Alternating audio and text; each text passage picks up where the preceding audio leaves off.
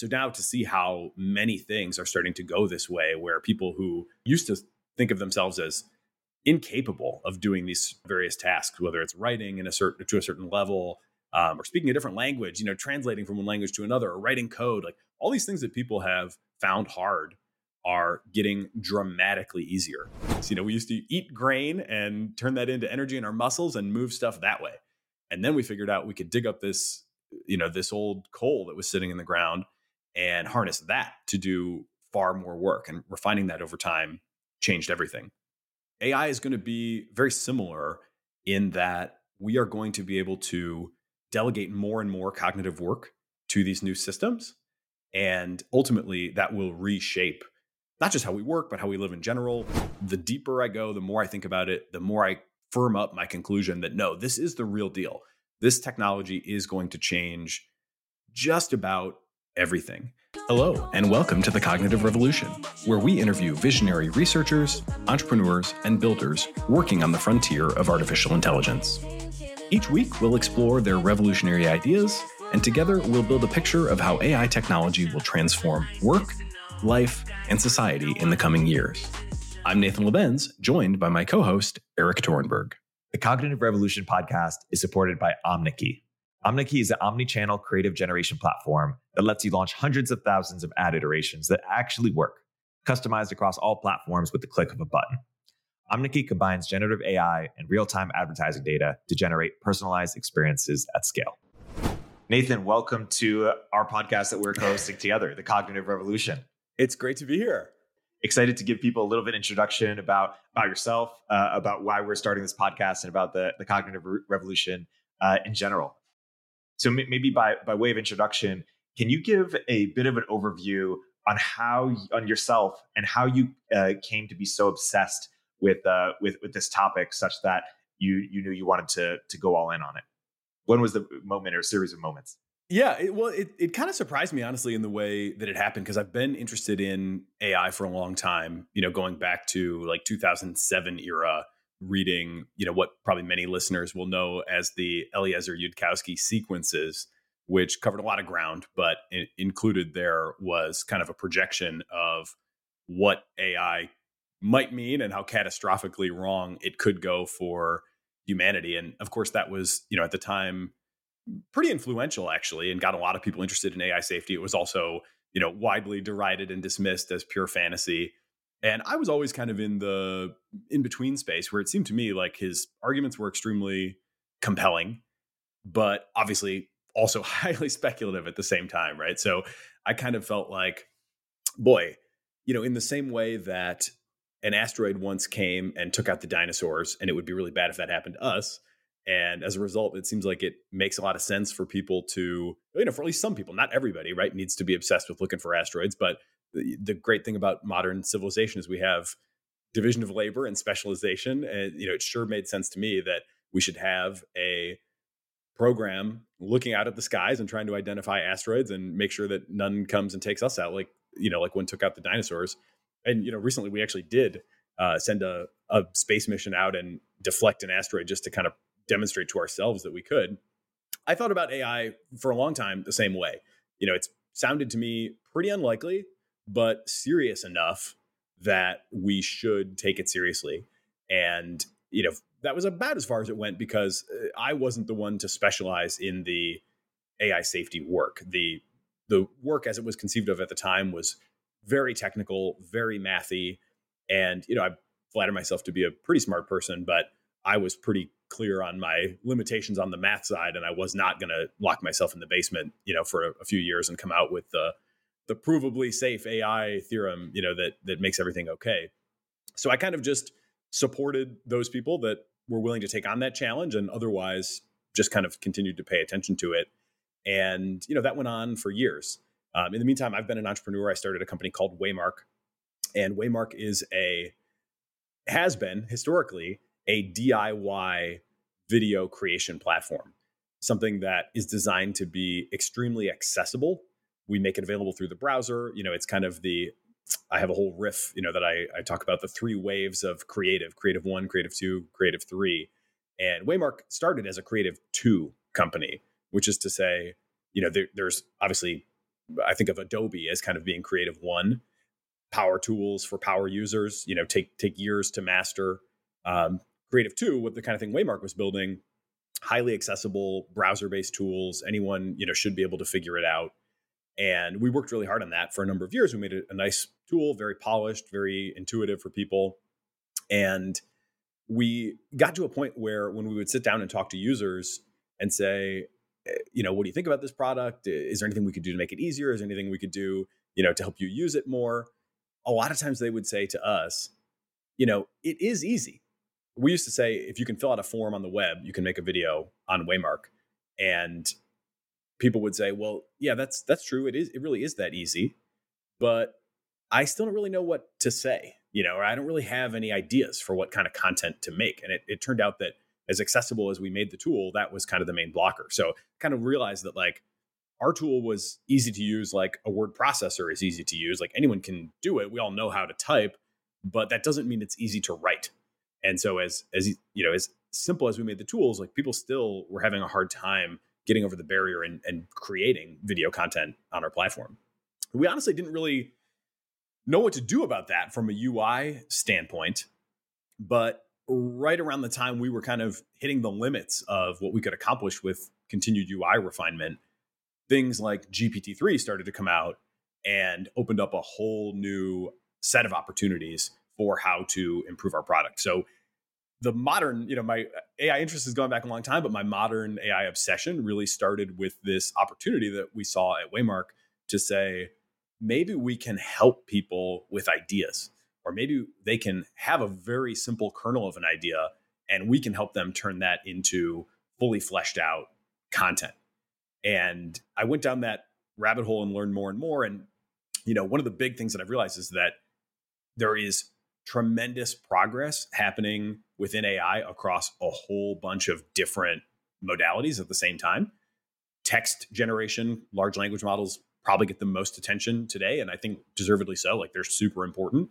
I think of them almost as like the executive function of the AI future that I think is just starting to take shape. Image creation is also really interesting, especially for us because we're making video content. It's sight, sound, and motion. So you need the script, but you also need the visuals to go with it. And so the image creation, the art creation is also super interesting. And I just kind of went deeper and deeper and deeper, initially out of pure, entrepreneurship motivations, and developed these mantras like AI beats UI. And at one point it was even AI or die. I was, totally convinced that we either had to catch this new wave. And I started calling that Creative 3, which is instead of just accessible tools, it's tools that actually help you do the work. And, for a while, I was at the time the CEO of the company. I founded the company and was the CEO for a long time. But I decided that, it was really such a big shift that it was time to pull the emergency brake on the company. And I told everybody on the team, even, my board, like canceled board meetings. I was like, we're not going to do anything else until we wrap our heads around this new AI opportunity and feel like we're starting to pick up some momentum riding this new wave. So that went on for like 6 months. And during that time, I basically neglected everything else and did nothing but AI work and tried to, get the team kind of, again, catching the new wave. And that started to work. But also after a while, as you would, well understand, like you can only neglect the practical side of running a company for so long. And things started to kind of pile up and demand attention. And so, eventually I was kind of faced with the choice, like, do I want to, try to put down some of this AI work and, find somebody who can lead that at our company? Or what I ended up deciding to do, and I was fortunate to have the right teammate who could take on the CEO role, was promote a longtime friend and teammate who had been our COO and our product lead. He was the perfect person to step into the CEO spot. And that allowed me to just go full time, deeper and deeper down the AI rabbit hole. I just continue to learn, and I just find the topic so fascinating because it is both technically deep, and you have a hard time getting to the bottom of it. Certainly, I don't feel like I've gotten to the bottom of it. It's also philosophically really interesting. Like, what are these things? How should we think about them? How should we relate to them? And it's also just practically really cool and useful. One of the reasons I was interested in starting a company like Waymark and building that product is I am not a visual artist.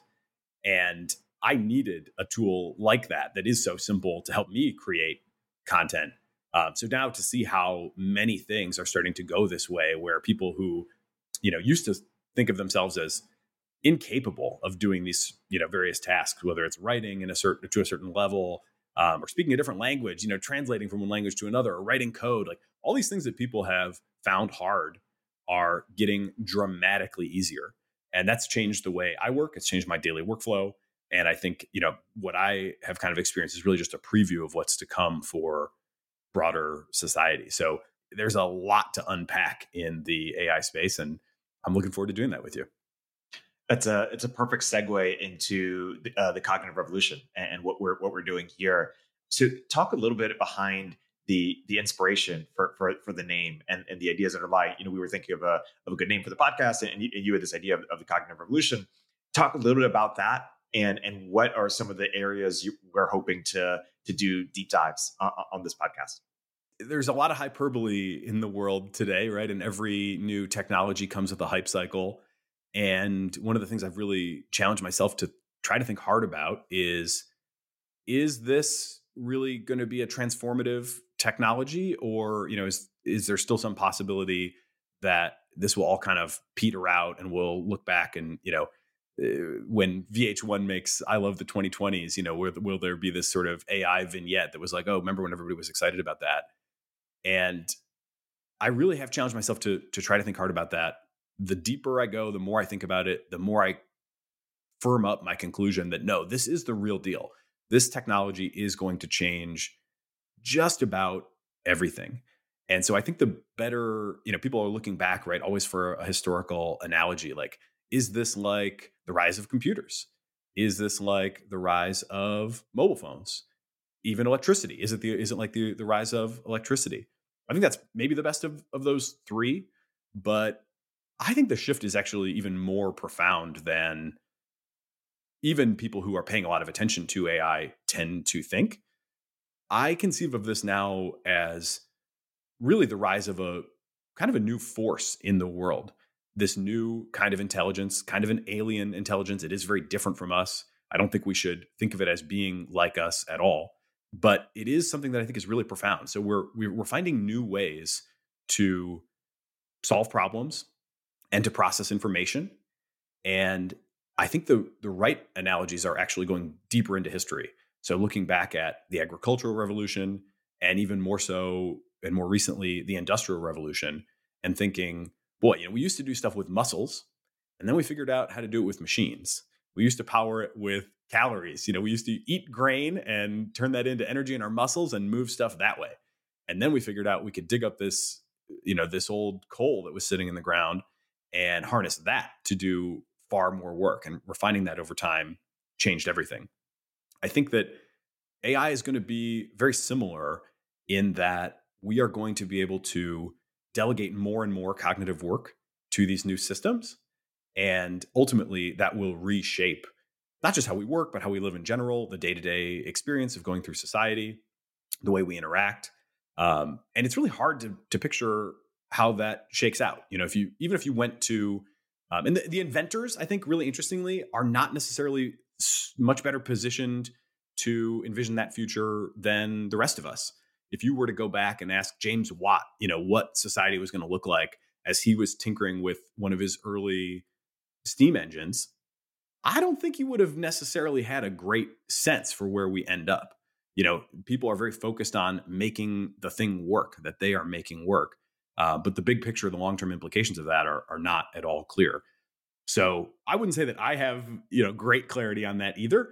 But what I want to do with the show is I hope we can do both, right? I hope we can understand the details and really push ourselves and help our audience achieve more precise understanding of a lot of the phenomenon that we're seeing. But at the same time, try to zoom out and understand to the best of our ability, what is the overall change that we're starting to witness. And for my money, I do think this will be written about in the history books as a pivotal time, like those previous revolutions, when ultimately everything changes. Yeah, that's well put.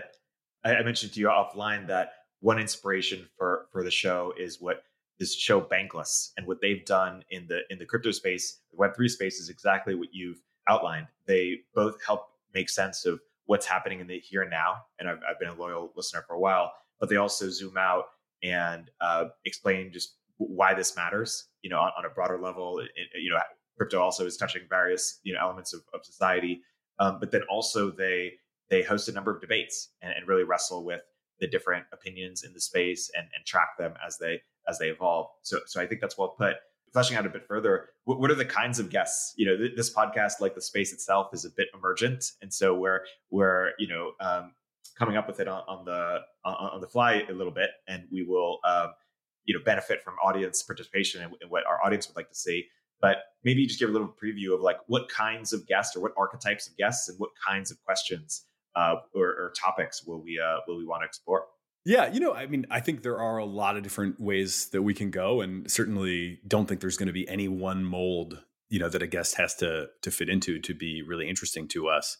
But in general, I think the prototype that I am most interested in is people that I would kind of describe as already living in the future.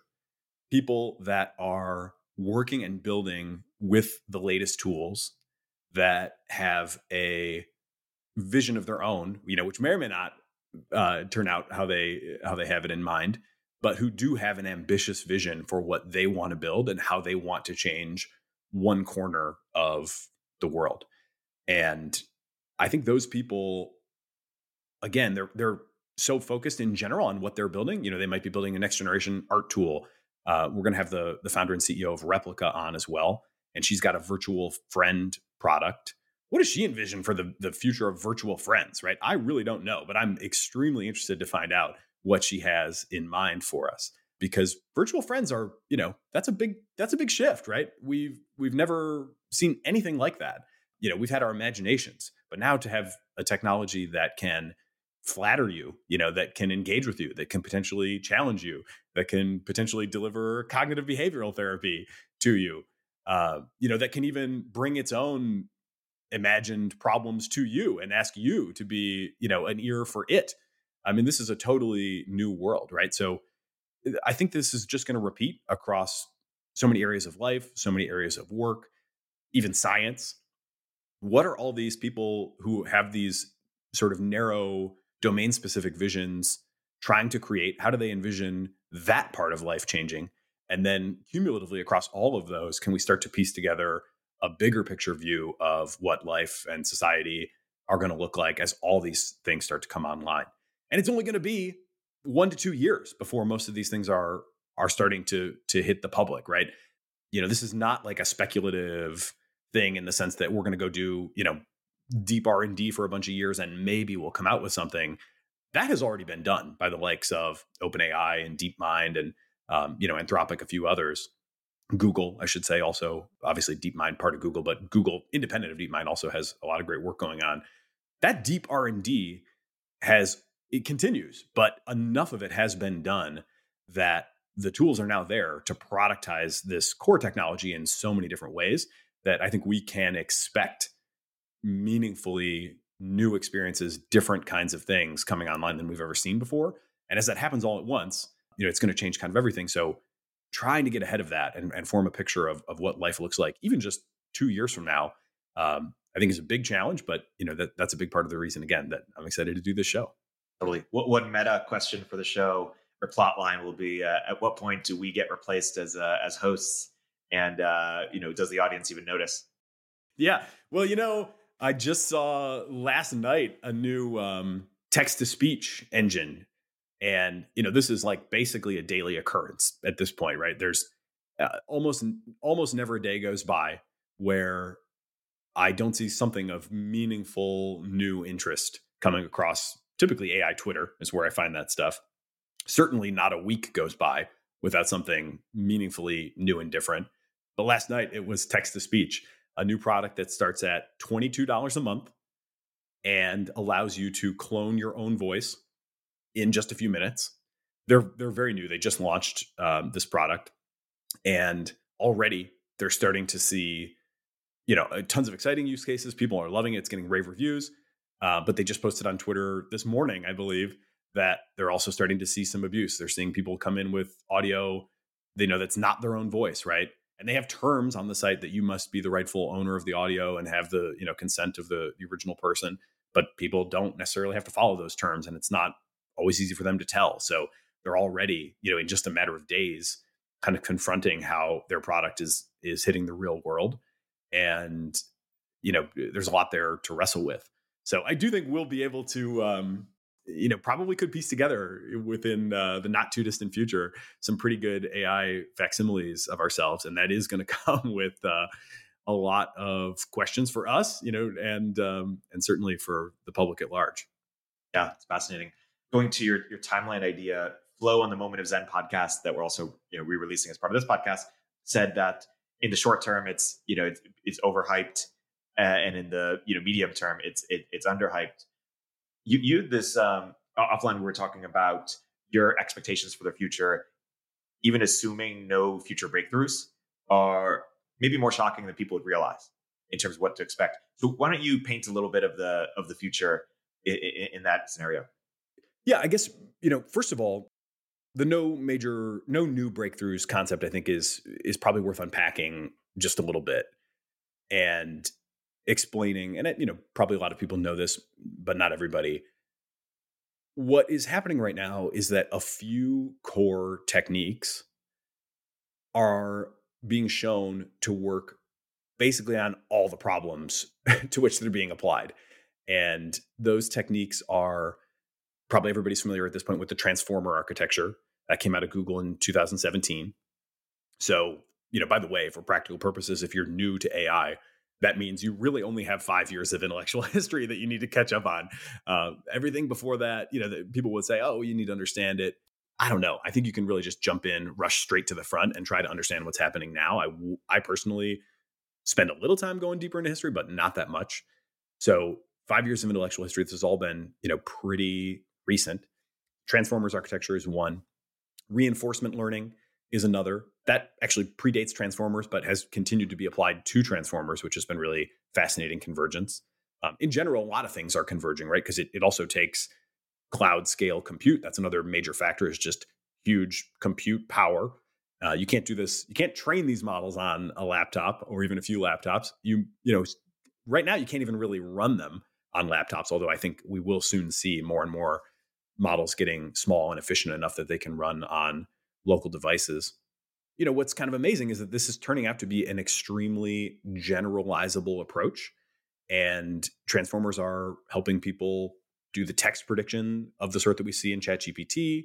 There are image and video creation technologies that, again, just take in very simple text, like I want to see a image of this, and make it for you, and that are also transformer powered. There's also another kind called diffusion models, which are a bit different, but both are working quite well.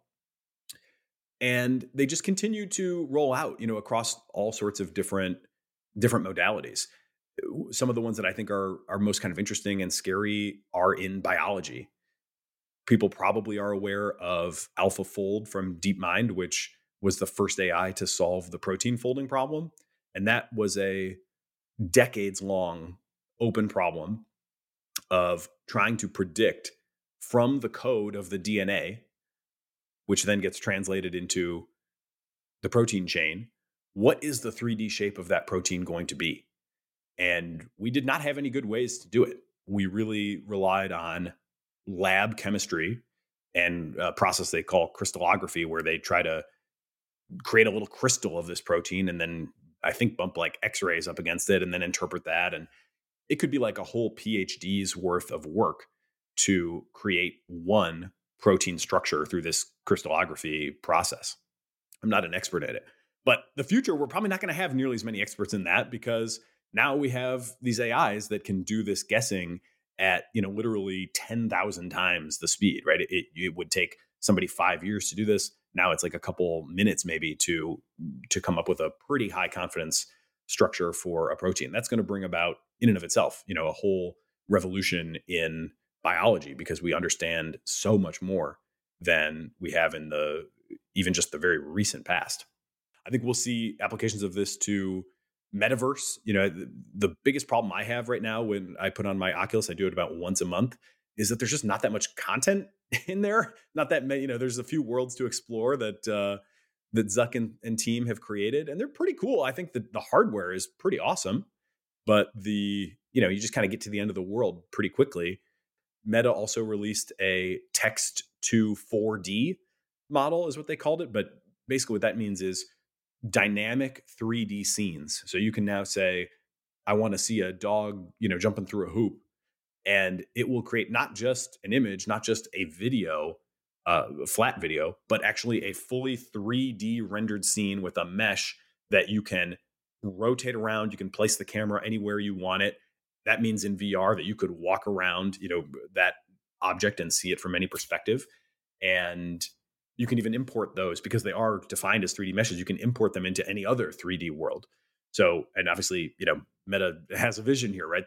They're anticipating a world where in the near future, their users can put on the headset and conjure up whatever they want and modify their environments and kind of create their own adventures and experiences. And, I think that might be the thing that actually moves us into the metaverse. You mentioned crypto a little bit. I'm not a big crypto head. I would, punt on almost all crypto questions. But one of the things that has always sounded coolest to me, but which hasn't really happened so far from what I understand, is the truly smart contract. And, I think, well, why is that? One reason is I think it's pretty hard to code a smart contract. It's hard. It's been very hard to code any sort of dispute resolution into an algorithm, with explicit code. But I suspect that we may also see AI put the smart in smart contract. And I think you can envision a world where people enter into agreements which can live on a blockchain and which encode a method for dispute resolution that actually goes to an AI and maybe even allows you to have an AI powered arbitration. Maybe that's just the first line of defense initially, but if you can reduce the cost of arbitration from, many thousands of dollars down to a buck or two as you use an AI that's obviously always available, special trained for this. What model you're getting because you have like a hash of it that's verifiable, that's on the chain. So you know what you're pointing to. I think that could also really change the dynamic and the relationship between corporations and consumers in many contexts, or even local businesses and consumers, right? I mean, a lot of times it's not necessarily the big corporation that people have trouble with. It might be like the roofer that they hired. So where do you go if you still have a hole in your roof and they've got your money? I think we could see AI powered arbitration bring the cost of handling those kinds of issues down dramatically and really improve the market at large and bring a lot of that stuff onto the chain where it's been a little bit too difficult to do historically. There's more, right? Domestic servant robots. I think the technology, the AI is getting there now to the point where the robots can understand their environment. They can understand commands. We're seeing it in demo stage. Go pick me up that cup off the counter and bring it over here.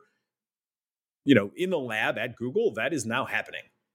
From pure natural language instruction through the computer vision, understanding what you want, and executing on it.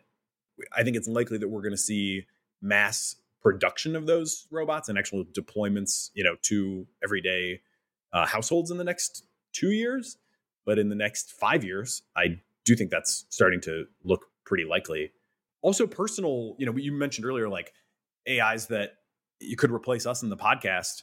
I don't know how that is ultimately going to shape up, but we see so many people right now working on little bots to draft your emails as you, or, come up with a reply to your tweet mentions as you. And those are starting to get okay. I personally, haven't found them to be quite at replacement level for myself. Maybe that's narcissism, but there's a lot of different roles that such a thing could play. And it doesn't necessarily all have to be about publishing thought leadership content. It could also be about just handling regular mundane business, right? Like handling the scheduling emails that I type out on my own. I don't need that to be genius content. We just need to identify a few times and, move the conversation forward. Or I'm a big fan of what Do Not Pay is doing right now in terms of language models that go and talk to, for example, Comcast, and try to either renegotiate your bill or, get some overage fee, from your cell phone carrier eliminated. AIs that kind of represent you, act as you, are your agent, I think will be extremely interesting and, kind of ubiquitous before we know it. Energy is another one. Everybody, I think, agrees that if we could have clean energy, that would be awesome. And when I see things like DeepMind's fusion control paper, where they train a reinforcement learning system to control like a bazillion knobs, ultimately controlling a bunch of magnets to control the fusion reaction environment in a way that certainly no human could do, or that we could, we were very far from being able to explicitly code those controls. I think, man, maybe AI could even help us solve the energy problem. So, man, I could go on about this forever, but that's a sampling of all the different aspects of life. From energy to medicine to interaction. Then we got Neuralink too, that's going to bring brain reading interfaces. And as Elon Musk put it recently, I highly recommend Neuralink's recent show and tell video for another kind of glimpse into the future. He said, the best way to interpret what's going on in the neural net that is your brain is another neural net. So even understanding our own brains and the activity in them is ultimately now running through AI models. So all these things coming together, right? And all these things exist. They're not all refined. They're not all productized. And they're not all integrated. But I think that those things are basically inevitable at this point. They will be refined, they will be productized, and they will be integrated and combined in all sorts of ways. And entrepreneurs are going to really get their hands on these and create all new things, right? It's the role of the R&D, research lab, whether it's a university or a major corporation, and the role of productizing that. Those are quite different jobs. The first one is done. The second one is just starting to be done. But it is that second job of kind of refining, productizing, and figuring out how to remix and recombine all these things that will ultimately bring us the form factors that, will become ubiquitous in our daily lives going forward. That's a fascinating overview. I'm curious to get into what's underhyped and what's overhyped, or where do you disagree with what do the naysayers miss, and what do the doomers miss, or what points do they get right? Yeah, well, I'm kind of both, I guess. For starters, I have felt over the last year or two a really interesting, especially the last year, a really interesting mix of kind of exhilaration, anticipation, excitement for this technology and what it can mean, what it can allow me personally to do, but also, the opportunity to create radical access to expertise is one of the big things that I'm also expecting. So many people around the world really suffer for lack of access to expertise. And I think it's just extremely exciting to imagine a world where all of the world's 8 billion people can have access to, a good quality frontline doctor, for example, that can help them understand what's going on. There's tremendous potential in that. And I'm super excited about it.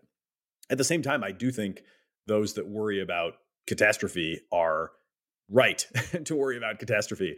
I'm pretty reluctant to use analogies because I think that, it's much better in general to try to understand the thing on its own terms, versus trying to shoehorn understanding into analogies. I think they can mislead us pretty easily. But one that I do find kind of useful is the analogy to invasive species. And, just kind of this, I was inspired on this because I took my kids to the Detroit Nature Center not too long ago. And I realized that, most nature centers around the world are pretty much the same. They all kind of have like, here are the amphibians that are local to our environment. And here are the lizards, or the frogs or the bees, or, the small mammals and the birds, right? And you kind of think, well, geez, all around the world, every nature center has those same things. Why is that? And the answer is all of those things were at one time invasive species that colonized the whole world. They all started somewhere And much like humans, they all colonized the whole world. So there is actually a lot of precedent for some new form that is quite fit and quite adaptable to pop up. And of course, it kind of has to pop up in one place. And if it has sufficient fitness and adaptability, next thing you know, it can be everywhere. That takes a long time when you're humans, walking out of Eden and gradually covering the whole world. I think it will happen a lot faster in the context of AI. And I think, at a highest level, we're really not ready for that. We have no idea what that is going to look like. So from my standpoint, it's emotionally interesting mix of, and I try to keep both in mind, of this kind of exhilaration and excitement for what's to come, but also the recognition that we're not ready and that there are real reasons to be concerned. So, I mean, you mentioned the naysayers. On that one, it's a little bit tough. I honestly, I have to work kind of hard to try to understand what people are thinking when they go use Chat GPT and say that it's like not interesting to them, or it's not impressive, or it's like boring. So I don't have a ton of confidence in what's going on there. I think one thing that people have consistently failed to do that over the last couple of years is just understand that, like, whatever they're looking at right now is not likely to be the end state. And you've kind of heard these same comments. Well, GPT-2, it kind of sucks. Like, the output's not very good.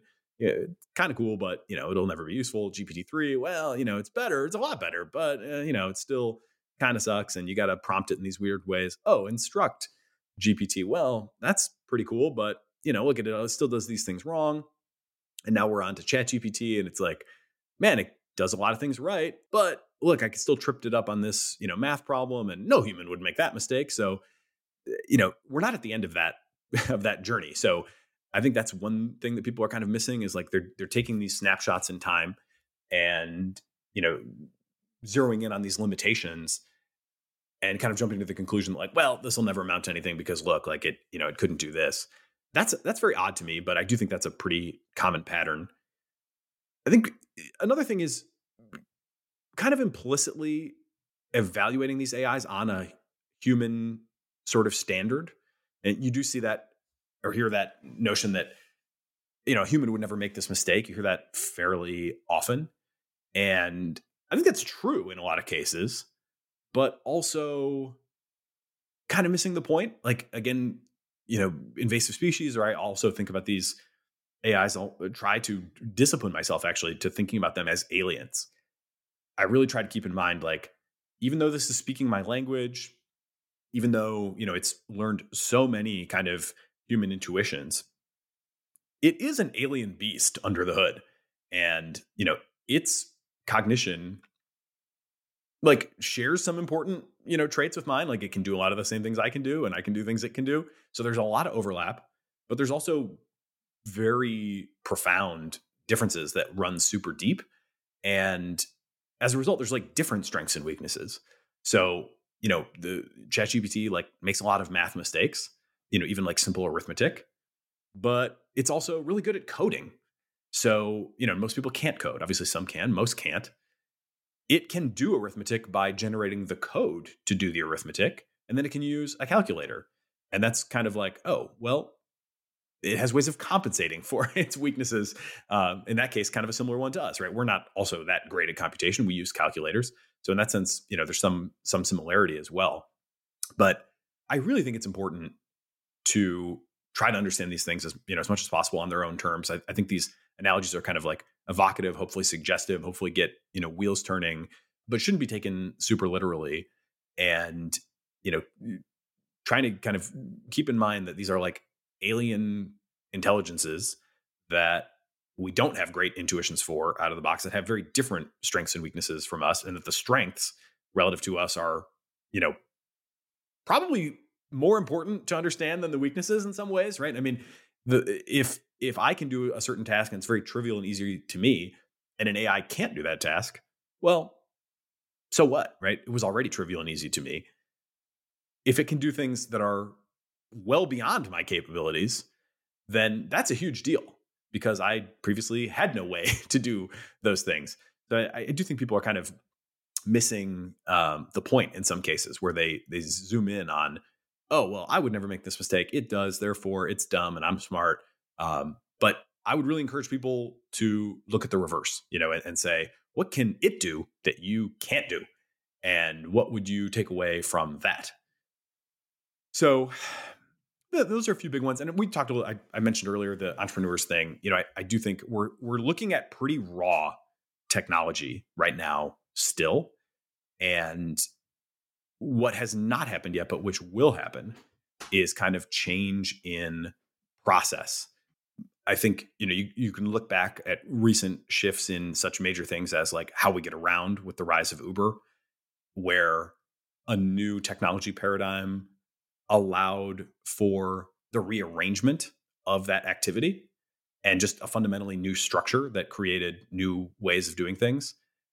Dating is a similar one. I got married too young to ever be on Tinder, but obviously it's very different than it used to be. And the technology, first the technology had to be invented, and then people had to kind of figure out how to restructure the human activity to take advantage of that technology, for better or worse. I think people, probably are rightfully thinking right now, is that all to the good?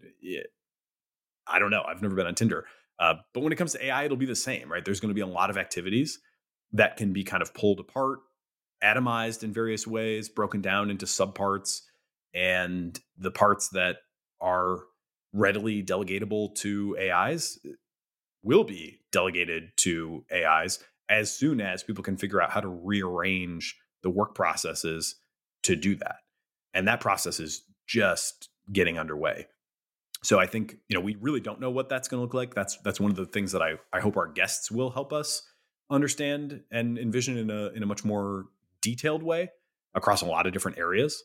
But I think that is maybe the biggest one that the naysayers are kind of missing, where they're like, boy, I'm just talking to this language model and it can't use the internet and it can't do anything. It's just, all it can do is like generate text. That is the raw technology, right? That's like the iPhone, before there were any apps in the App Store. And all those apps are coming. I think they're going to be, a huge, huge deal, and certainly much bigger consequences than the naysayers are kind of imagining. I think the doomers are, if they might be overconfident. Obviously, they are confident to varying degrees.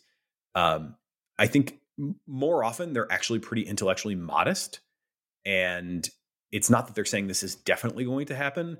It's more like, hey, I don't know if this is a 5% chance of happening or a 25% or whatever. We probably can't get that precise in those numbers. But if you believe it's anywhere in that range, that AI could literally take over the world, then, going back to the asteroid metaphor at the top, like, we really should be paying a lot of attention to that. And it seems like, I agree that I think that the doomers also, at least the ones that I know broadly, very much appreciate the upside of the technology. It's not like they're blind to it. They are just choosing to focus their time and attention and their messaging on the risk because they think it is broadly neglected and, dismissed, and they think that's wrong. I personally cannot find any flaws in that argument. I would be open to, somebody who says, well, I think it's only a 1% chance, and somebody else who says, I think it's a 50% chance. I have pretty radical uncertainty there about like just how dangerous these new things will be. But I haven't heard anything that is compelling to me to say that I shouldn't worry about that. And really, it seems to be mostly when people are like, oh, that's silly. I think that's kind of an analogy gone wrong, right? I think they're kind of making an analogy implicitly to fiction and, sort of saying like, well, yeah, you're just being overly, influenced by the Terminator or whatever. And by the way, most of these folks like hate the Terminator because they've heard that so many times. Like, that is such a farcical vision of what would happen. Like, the reality is, not going to be anything like that. But, it still could be very hard to control. I think there's a couple different strains of thought on this on the Moment is Zen podcast. Amjad did, I think, a nice job of articulating the Eliezer view. But I would say That's probably not the predominant view at this point in the AI safety community. Even Eliezer, I think, has evolved. Like his original idea that some kind of small kernel of intelligence could kind of go critical, almost like a nuclear criticality, chain reaction, exponential explosion type of thing, mediated by like recursive self improvement. That's the phrase that people are most probably familiar with, recursive self improvement. That's a very interesting idea. I don't think that really resembles the AIs that we are seeing today. What we're seeing today in contrast are like very broad models. They're not like these tiny little kernels of like super hard intelligence. They're kind of instead like much broader, softer, less reliable, but still extremely useful intelligence. And we're kind of in the process right now with reinforcement learning, kind of in the process of like banging them into shape. It's almost like raw metal, that needs to be formed. And so through this huge process of collecting more and more feedback, we're gradually identifying the cases where it doesn't do what we want it to do and teaching it to do what we do want it to do. That's a big part of what has gone on to make Chat GPT like, you could call it safe, you could call it, inoffensive, you could call it woke at times. But there's been a lot of work that's gone into that to try to shape that behavior in an intentional way. And the modern view of the safety risks, at least the ones that I think are most likely to hit us in the not too distant future, are based around that reinforcement learning concept. And specifically, there's just one insight that I think is super profound. It's that humans are fallible, right? We are not reliable in all sorts of ways, like the heuristics and biases literature, the sort of behavioral economics literature, like shows lots of little ways that people are reliably, or at least predictably, irrational and exploitable. And so, in the context of training AIs with feedback, the mechanism really is that they are trying to do whatever the human will give them the highest score for having done. That's like the core idea, right? The AI is trying to do whatever will maximize the human feedback score. Given that we are not fully reliable and that we are kind of predictably exploitable, it's not a big leap to think that there are times when the best way to maximize the score is not by being honest, right? And in fact, by like being deceptive or lying. You can think about that, in your own personal life, right? Are there times when you can get through a situation a little bit better and get higher marks and have a more pleasant interaction by being less than fully honest? Yeah, right. I mean, just a little flattery here or there, that maybe you didn't fully mean, to give just one, very obvious case. So if the AIs can start to pick that stuff up and they can learn to, first they learn that deception is sometimes a path to higher scores, right? And then that would kind of imply that they're starting to develop a psychological model of people where they're not just trying to give the raw truth, but they're instead trying to give the version of the truth, or just whatever output that will get the highest score from people. Now you've got a really dangerous dynamic on your hands where you don't know, when is this thing being honest with me? When is it potentially deceiving me? When is it manipulating me to get a higher score? And of course, you can try to test for that behaviorally in all sorts of ways. And that work is, I think, already underway. Leading companies could do a better job, honestly, of sharing more of what they're doing in the safety realm. Totally makes sense to me that they don't want to share all their trade secrets, but I would like to see a little bit more transparency on what they're doing on the safety side. But I think that process of trying to identify that failure mode of, is the AI like learning to deceive us, I think that is underway at the biggest companies. It's a tough one. And we don't have great visibility into the internals of what is happening in these models. It's not clear right now that we would be able to identify deceptive behavior if it existed. So And, there's a lot of good stuff happening in the mechanistic interpretability field, which is really, basically trying to solve that black box problem.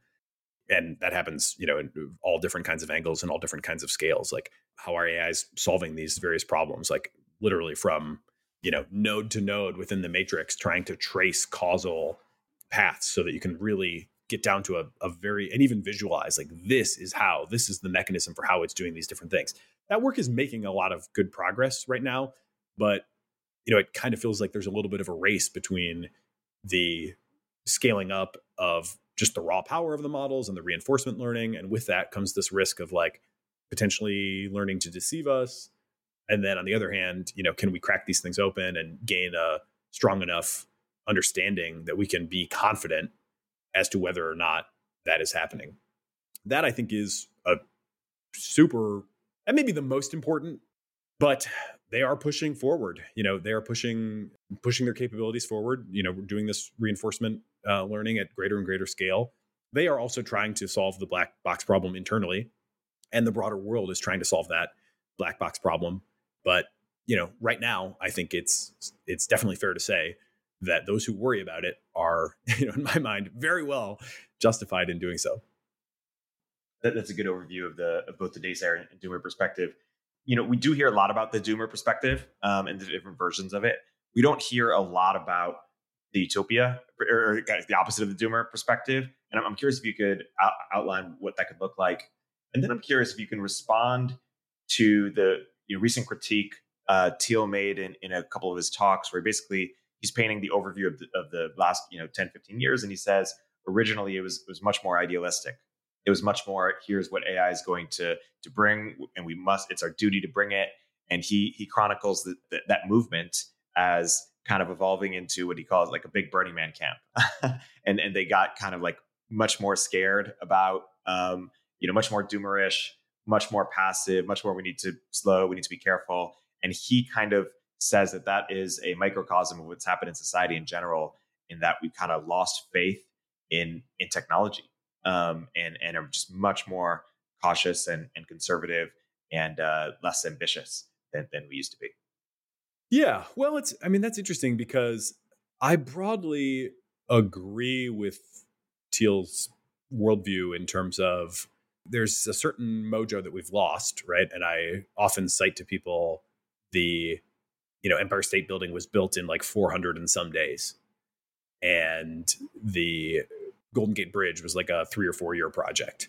And these days, the Second Avenue, subway line is often cited, and there's the however many $1 million bathroom in San Francisco that may or may not happen, depending on all the the veto points that it has to get through.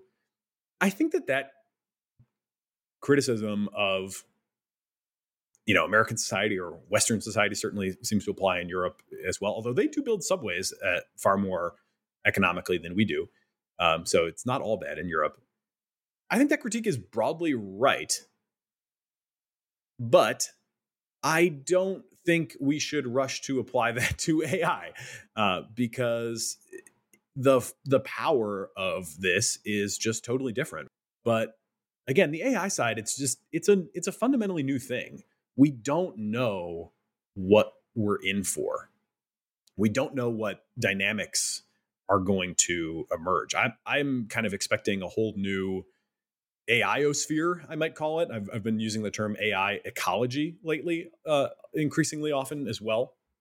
It's not just that we're going to have one new, powerful thing from an OpenAI or a Google that's going to change the world. It's that all this stuff is going to happen at once, simultaneously, and we're kind of letting all of this stuff out of the barn right now without really a good sense for how it's going to shake out. I don't think in this way, I kind of think Thiel is sort of wrong in that, like, Sam Altman is going pretty fast. I think he's also in some ways showing some, admirable restraint, but I don't think, you can't really look back at the last 5 years and say that they're not moving forward or that they don't believe in technology.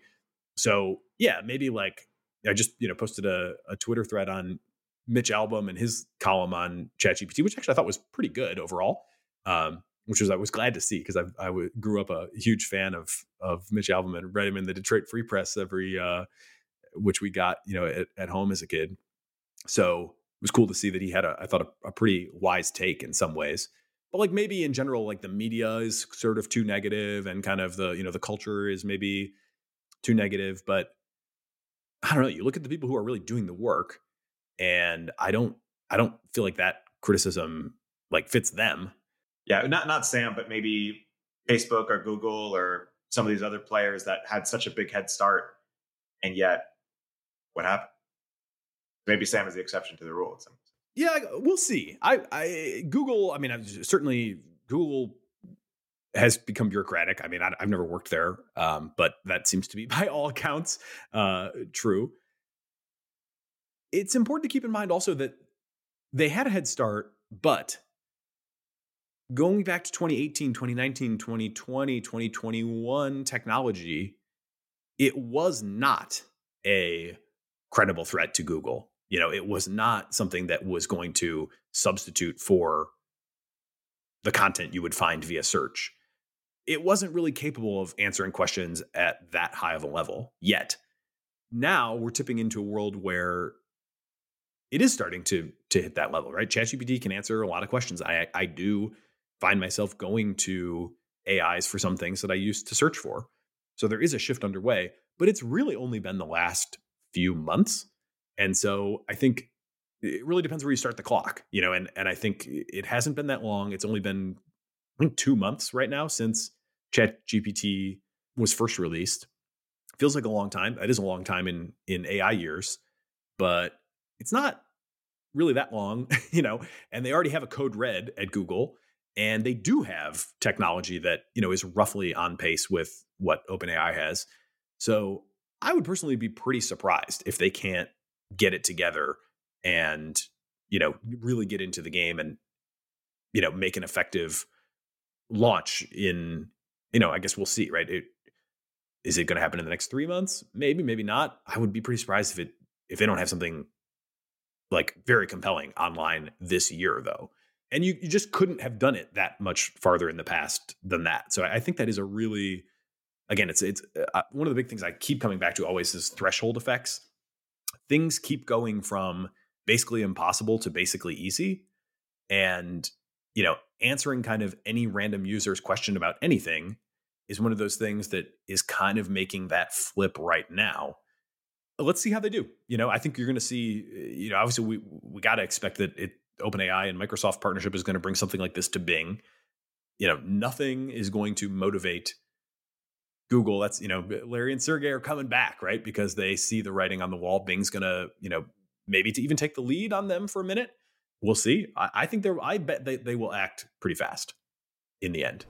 Kind of in summary here, or zooming out a bit, you touched on a little bit, but why don't you summarize your perspective on what is the upside case for AI and what is the downside case, and kind of the best arguments for and against both? They're both very extreme. Sam Altman recently gave an interview, and I think he spoke to this pretty well too. He said the upside case is almost impossible to imagine, and you start to sound crazy when you talk about it. And, I would say he did start to sound a little crazy talking about it there for a second, but, it is, it's not inconceivable, right? I mean, I think just start with the base upside case, right? Of like, let's just imagine we can get all the stuff that we have invented working reasonably well and not causing huge problems. I think that could take us pretty far on the way toward a post-scarcity society. When you think about what is scarce today, energy remains scarce.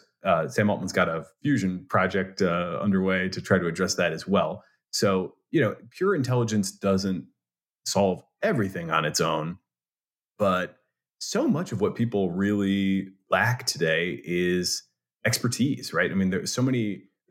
People talk in medicine, for example, about the gap between the known and the applied known. And there is this kind of 20-year, basically a full generation gap most of the time from the time when things get discovered and proven out to the time that they are in wide clinical adoption. And that's really just looking at, the developed world. Like that's looking at the US, right? So you've got kind of, maybe you could think of it as like kind of three tiers of medicine. Obviously, this is a huge oversimplification, but there's kind of what is the frontier today, what is known, what is like in regular clinical practice across, say, the US, and then like what are people doing that just don't have access to, even your kind of mainline medical care. And what's really scarce there is the doctor's brains, right? I mean, it's the ability to interact with the patient, understand what's going on, and figure it out and make recommendations. And you have also some other, key things, right? You got to have drugs when you need them. You got to have machines in some cases to do stuff. But still, like, so much is alleviated just by giving people access to quality expertise, and that happens, in so many different domains.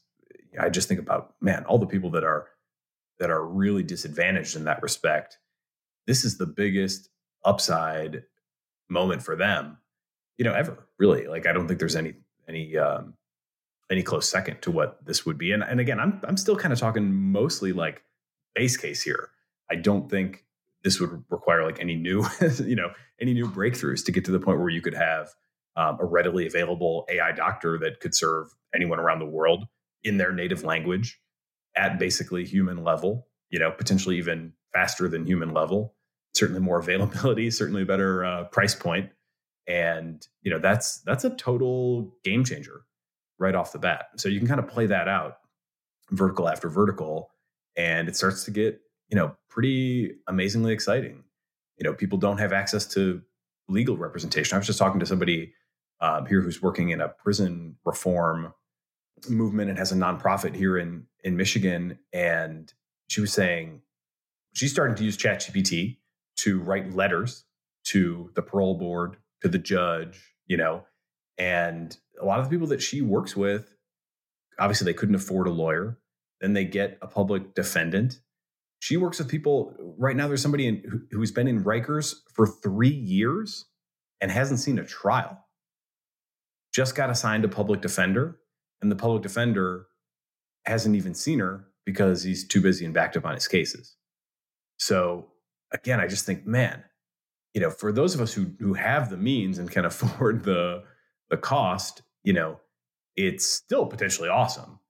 But for those that are just doing without, it is a total game changer. I think it will be a radically egalitarian force in many respects. On the consumer side, I really think the consumer surplus is going to be tremendous. How exactly that plays out on the ownership side, I think, we'll hopefully piece that together a little bit. Nobody has a crystal ball on that one right now. We'll piece that together over the course of many episodes, but definitely expect that the consumer surplus is going to be extremely, extremely high. So again, that's kind of base case. You start to think about, geez, well, what if Google just announced recently, for example, that 1 million researchers globally have now tapped into the AlphaFold protein structure database. And that's something that's just been created and released. AlphaFold, I think, is about 2 years old. The whole universe of proteins being published and available is maybe a year, probably a little less than a year. And already that has scaled to 1 million researchers. So hard to say how that's going to play out, but you really had a very hard time figuring out what the structure of a protein was going to be until this technology came online. And the fact that 1 million researchers are using it demonstrates, just how big of a difference it is in their field. So seems like we're probably headed for a biological revolution as well. And that can be, drugs, much more simulation, much more stuff that's done in advance of, even getting to clinical trials. Like the efficiency, the cycle time, should be, I think, dramatically sped up. Just the pace of discovery should be dramatically advanced there. And then energy too, right? DeepMind also had a paper about using AI to control a fusion system. And, the engineering, obviously, of a fusion reactor is like incredibly complicated. They use magnetic coils essentially to control the reactor space.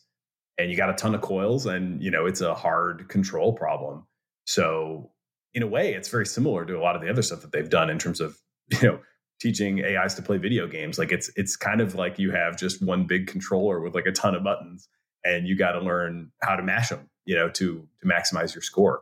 So in that sense, it's not even necessarily like they would probably say, well, there was a lot more, to it that went into it, but you can see the leap from playing a video game well to controlling this fusion reactor device. And, if something like that works, again, if energy gets 90% cheaper, a lot of our problems go away. Not to mention, climate change also gets cleaned up by that. So, those are kind of mid-tier speculations in my mind. Like, I don't think we can say for sure that stuff is going to happen, but it seems increasingly likely. And then you get into the Sam Altman realm of crazy, and he's talking about, what happens when we can make as much progress in science in general in 1 year as we have in all of human history. And at that point, I think, you're basically just talking about the singularity, and kind of all bets are off. Like, I don't really know what to say about that, but it could happen. I think that's also maybe before then, but certainly at that point too, then you do have to start to take the downside case very seriously, right? Which is just loss of control, gradual base downside case, I would say, is like we become very reliant on these systems. And we're already kind of there with like the electrical grid. I think I always kind of feel like I'm taking crazy pills when I think about the possibility of a big solar flare coming and knocking out the electrical grid. We could all be standing here, as I understand it. I don't know that solar flares are that well understood, but there was a big one in the mid 1800s, and it didn't damage the electrical grid because there was no electrical grid at the time. People all survived. But today, if it took out the electrical grid, we'd have a big problem on our hands. And I don't know how well we'd be able to rebound from something like that. And we're not talking, that's 150 years ago. We're not talking about the dinosaurs time scale. We're talking about, Civil War time scale. So imagine that, just 10x compounded if we become, as dependent on AI that's running on electricity as we are on the electricity itself, and kind of get to a point where people don't really know how to do a lot of things anymore because it's all kind of handled by systems that talk to other systems. And then all of a sudden that's disrupted. I think that could be a real risk factor that, could put us in a pretty dark place. And that's without anything like super exotic, happening, like AI is becoming power seeking or becoming deceptive or, developing goals of their own, all of which used to be very much viewed as, kind of speculative or, fringy sort of ideas. So no less than Greg Brockman just tweeted the other day that, they need to be looking out for things like power seeking behavior as they continue to build up the power and also the reinforcement learning cycles on their most advanced systems. So I thought that was actually great to hear because historically, I hadn't had the sense that the people that were most enthused about building these things were also equally concerned or as concerned as as I think they should be about the safety and downside risk side. But that was really reassuring. And then Sam Altman also recently said in that same interview that the downside case, he put it very simply, is lights out for all of us. So, it doesn't get much more stark than that. And yeah, I think the one thing we can say pretty safely at this point is we will not stay in the middle. We're not going to stay where we are. There is a incredible, irresistible upside that, it's just too tantalizing that there's no way we will not pursue it. And the cat is well out of the bag, I would say at this point. But it definitely does come with a very real risk. And it's funny. I mean, I laugh about it, but it's that sort of nervous, uncomfortable laugh of like, I really have no idea what's going to happen. That's well put in terms of its upsides and downsides and arguments for each.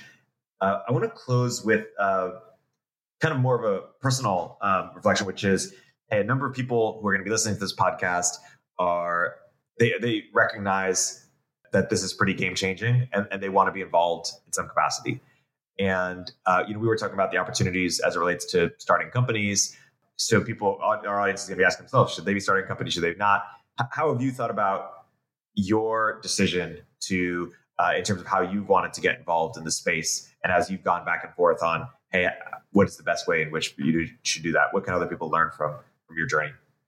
I guess for starters, the way I'm thinking about what I'm trying to do right now is in terms of being an AI scout.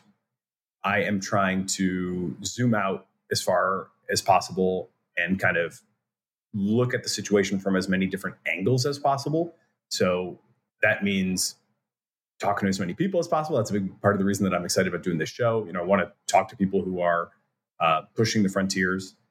I try to use every product that I can possibly get my hands on.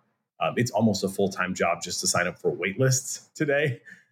Truly, you could sign up for 20 wait lists a day to get your hands on new things. But I've been pretty successful in getting early access to stuff and try to stay on top of that as well as possible. That's probably the number one thing I would recommend to people in general. Just get hands-on with the tools. The best intuition, I think, is what can they do? What can they not do? How are they useful to you? Very few people, if they really try, will be unable to find significant utility in things like ChatGPT and things like the art creation that we talked about with Suhail and Playground. It's hard for me. And there's great spreadsheet stuff. If you do work in spreadsheets and you want to, you maybe struggle sometimes to come up with the right formula, there are now really good tools for just give a natural language desire for what you want the formula to be. It'll spit out the formula for you. You can do that with SQL databases as well. So look for the things that are kind of on the margin of your skill set where you have, you kind of know what you need, but you maybe end up going to a teammate for it a lot. And it's always kind of felt a little bit intimidating. That's a really good place to start with some of these AI tools. Actually, I would even say start with stuff that you know well, just to get calibrated, but then start to move into stuff that's like a little bit on the margin. And especially if it's something that has a concrete outcome, then you'll pick it up pretty quick. Whether it's coding, Excel, SQL, whatever. Those are things where people are getting massive efficiency gains. And even people that don't know how to code. Like I've worked with a woman for the last 2 years who started as an executive assistant and has kind of grown into a ML ops type of role. And the current frontier for her is coding. And she, doesn't really have much experience coding at all, but can go to ChatGPT and, put in little snippets of code that either I wrote or she found on the internet or whatever, and modify them to what we need them to do. And, she's able to do a lot now with the help of these tools. So I really think getting hands-on and developing your intuition and starting to get a sense for where things are going is a really great use of time. And, you'll probably find practical benefits in the short term, and it'll be fun. It's honest. I mean, again, I find it very hard to imagine how anybody would sit down in front of these things and mess around a little bit and not be pretty impressed, and not be curious about what else it can do. And it can do a lot more, than what you'll find in your first couple of sessions.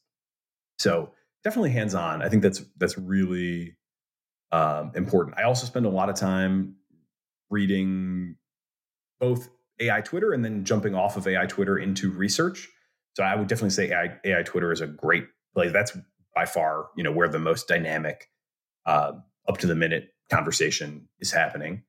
And there are a number of good lists that people have created. I have one. Suhail actually has one as well. We could post both of those for people that are interested in just, quickly building a couple of good, sets of people to follow. Before you know it, you'll be up to the minute in terms of, what are the latest releases? What are the latest publications? And then going in and reading those is intimidating at first, certainly for a lot of people. I mean, especially if you don't have a lot of comfort with notation. They can be notation heavy. And, there's a lot of linear algebra that goes on under the hood. I would not claim to be a linear algebra expert by any means. But I think you can get around that with like relatively simple intuition building and then just reading the text. 3 Blue, 1 Brown, legendary YouTube channel, has a phenomenal visual introduction to neural networks. Super basic architecture, but you watch that, and I've watched that thing like 5 times at least, just to really develop my intuition for what is happening, as these like signals are propagating through this, through this sort of black box matrix. Even though he does a basic architecture, it's really helpful. And for me, like having some ability to visualize these things and having some kind of like almost like spatial representation in my head, I find really, really useful. And then I can kind of sub that in for a lot of the notation that, is not super easy to grok, especially when you're just getting started. But, we're going to have the authors of the recent Blip 2 paper on in an upcoming episode. And that paper is representative of a lot of papers in that it is conceptually, I think, fascinating, and I would even say important. And then there's like the linear algebra part, which of course, it is academic type work, right? So they do describe that in like rigorous detail. You don't have to have a rigorous understanding of all of the machinations going on to understand why this matters. They've taken 2 distinct foundation models, one which is an image understanding and one which is a language model, and they've trained a smaller model to connect the 2. And that allows you to have a dialogue with the language model about the image. And they've essentially created this sort of machine language that spans these 2 modalities of image and text, and done that in a way which is purely numeric. It's not, these things are not speaking to each other in any sort of human readable language. We may be able to, and one of the things I'm really excited to ask them about is, to what degree have they tried to reverse engineer that and figure out, can we translate that language back into something we can understand?